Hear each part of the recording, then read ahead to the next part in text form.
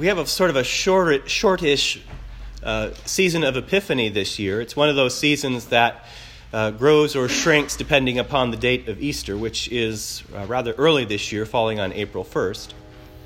But nevertheless, we remember always at this time of year what it means. The Epiphany is a time of the manifestation of Jesus Christ to the world. We see this, and it's interesting because, we have various different stories from various different parts of his life. And so we skip around a bit chronologically and historically, but liturgically and theologically, the thread is very strong. Because, of course, we begin with the story of the three magi coming to visit the Holy Family, followed by the baptism of Jesus in the River Jordan by his cousin John the Baptist. And now this week, the calling of not one, but 4 of his disciples. And this is after John had been arrested. And when John was arrested, when he was in prison, he sent his own disciples to Jesus to ask him the question, "Are you the one, or should we look for another?"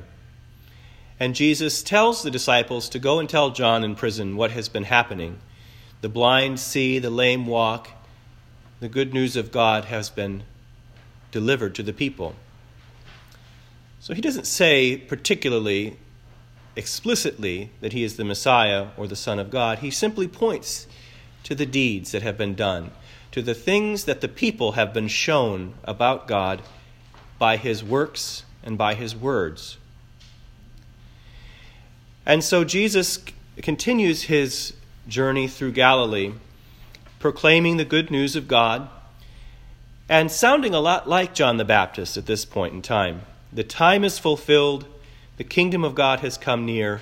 Repent and believe in the good news. Because remember, John was baptizing in the River Jordan, and people were confessing their sins to him. But now Jesus is giving us a very similar message. And so as he's passing by along the Sea of Galilee, he saw 2 men, Simon and his brother Andrew, just going about their lives, casting nets into the sea because that's just what they did. They were fishermen. So all of a sudden, to these two men, totally unsuspecting, this person comes along, and maybe they'd heard of him, maybe not. But he says to them, "Follow me, and I will make you fish for people." What an intriguing invitation that is.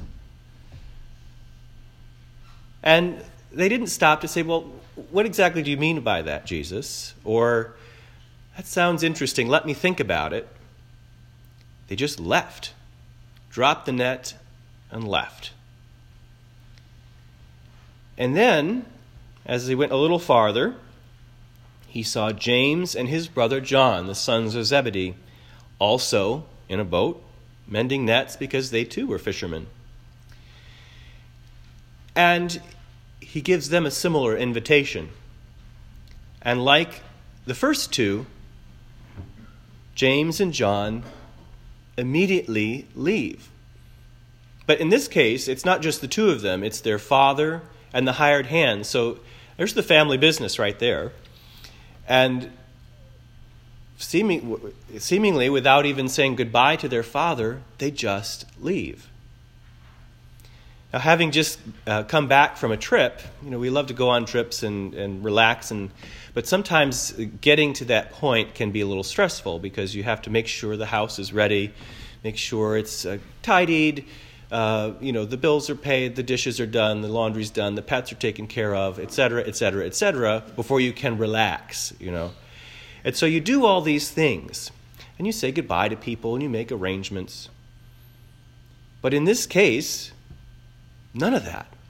These 4 men just up and left their entire lives behind to follow this itinerant preacher. It's an amazing story, and probably one of the reasons why we keep telling it to this day is because it is so amazing. Can you imagine in this day and age, someone coming to you and saying, "Follow me and we'll go fish for people," you'd probably look at them like they were crazy. I would. But not these four. So Jesus is forming this base, this core, this nucleus of his disciples. These hand-picked 12. Now, Jesus had more disciples and more followers than just the 12. He had friends and supporters such as Mary and Martha, Lazarus, to name a few. Nicodemus, who was one of the Pharisees, yet had sort of a soft spot for Jesus. But the 12, the core group, he was forming here, and they were quite a mixed bag. Some had skills with accounting, tax collecting. Some were fishermen. They came from various backgrounds. And so we can see in that makeup of the original 12 disciples how God chooses us all randomly, without any preconceived notions about us, and uses the talents that we have, that he gave us, for the benefit of his kingdom and his church. And so these 12, who were a ragtag bunch and often fought with each other, some weren't very well educated, all of them had the wrong idea about Jesus to begin with.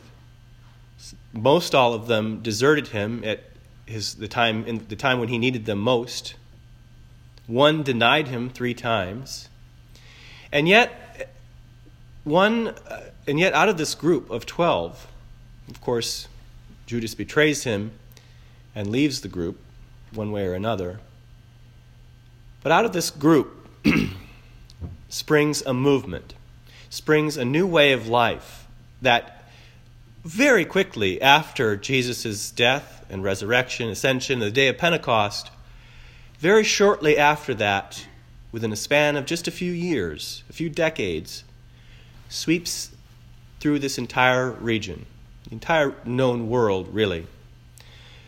But they don't even stop there. The disciples go to the far-flung corners of the earth. We know that St. Thomas traveled all the way to India. Imagine that, at a time when most people never traveled more than about 50 miles from where they were born. These men were so aflame with the love of God, with the message of Jesus Christ, that they gave up their whole lives. They gave up everything, and in fact, many of them, most of them, met horrible deaths because of it.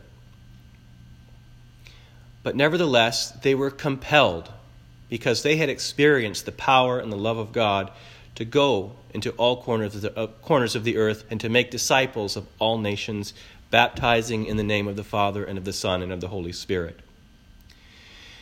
And so today, while we may not expect to find the person of Jesus coming up to us and inviting us to be a disciple, nevertheless, we have his words, the Holy Scriptures, the sacraments of the Church, which inform us and which equip us to be fishers of people in our own day.